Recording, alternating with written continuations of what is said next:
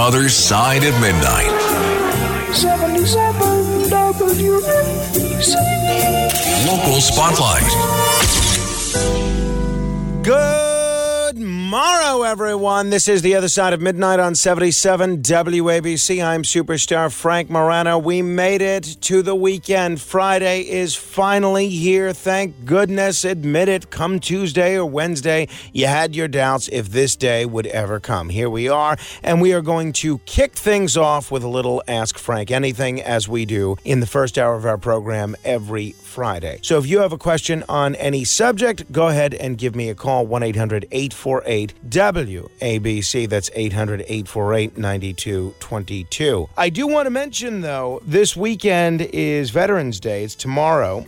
And we here at WABC support veterans and their families by donating to the Tunnel to Towers Foundation. I personally contribute to the Tunnel to Towers Foundation, and I've raised a lot of money over the years for Tunnel to Towers. And if you want to help us out, all you have to do is go to WABCRadio.com/T2T. That's the letter T, the number 2, the letter T, to donate. So the Tunnel to Towers Foundation do all they can to support the veterans of our country. So show your support for them this Veterans Day and go to WABCRadio.com/T2T and donate. Also, 77 WABC is pretty proud to support the Lee Greenwood Concert Experience this Sunday, November 12th. You can send a veteran and their guest to see Lee Greenwood's All-Star Concert Experience and receive the DVD version for yourself for a $50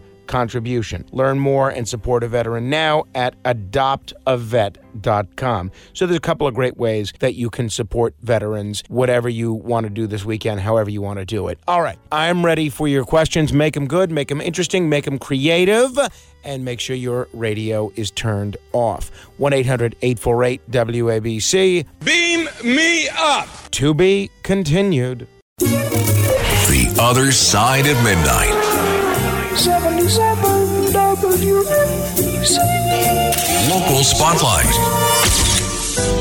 Good morrow, everyone. This is The Other Side of Midnight on 77 WABC. I'm superstar Frank Morano. Well, this year's election has come and gone, which means that right after, the day after, the very next day, the next election cycle begins for everything. People are already talking about the next presidential election and the next election for mayor of New York, the next election for governor of New Jersey. That's, by the way, the big topic down at Somos in Puerto Rico. Who is going to primary Eric Adams in 2025? Does Eric Adams even make it to 2025? But I was encouraged by a news item in Politico, New Jersey yesterday, indicating that State Senator John Bramnick, the former leader of the state assembly for the Republicans, and a man who's been a guest on this show and a man who has repeatedly been named the funniest lawyer in New Jersey, is likely to run for governor in 2025.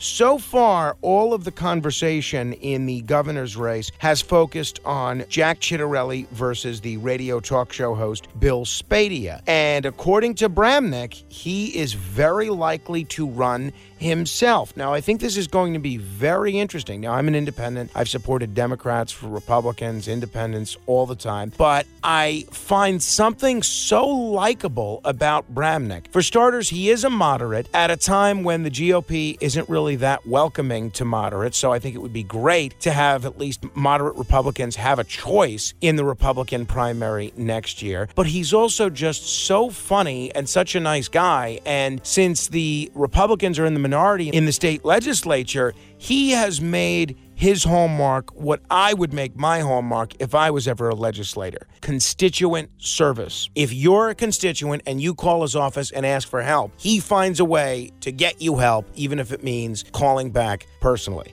So I am not ready to endorse anybody in that race, and I probably won't endorse anybody. Who cares who I'm endorsing? But I am very encouraged that Bramnick is thinking about running, and at the very least, he will bring a lot of humor to the gubernatorial race. Beam me up! To be continued. The Other Side of Midnight. 77 WABC. Local Spotlight.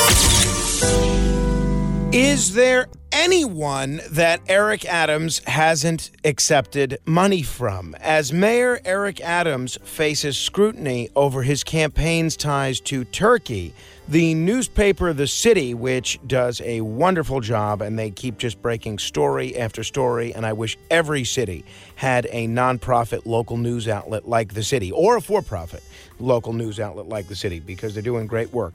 The City has found that his 2021 mayoral committee accepted donations from 3 members of a foundation incorporated by Bilal Erdogan, a son of the Turkish president, Erdogan. Adams yesterday acknowledged meeting Erdogan while he served as Brooklyn Borough president in response to questions from the city.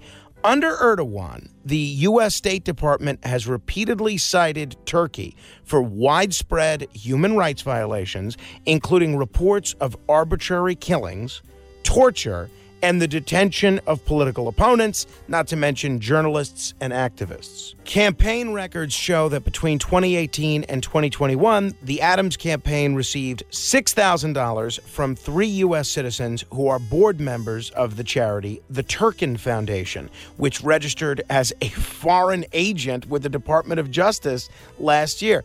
Turkish opposition leaders have alleged that the foundation, and to be clear, this is the foundation that Adams accepted money from, is a vehicle for the Erdogan family to stash away millions outside the country. So in a sense, it's a slush fund for the Erdogans, who is this close from being an Islamist dictator. Yet Adams has been a steady supporter of this group. He presented the Turkin Foundation with a certificate of appreciation in 2018 for its contribution to the region and intercultural relations. And at the 2021 groundbreaking for a Midtown Manhattan student housing tower that the foundation was erecting, Borough President Eric Adams was the sole elected official there for the opening ceremony, smiling before cameras and holding a shovel. Of course, what other elected official would be seen associating with a group like this? Beam me up! To be continued.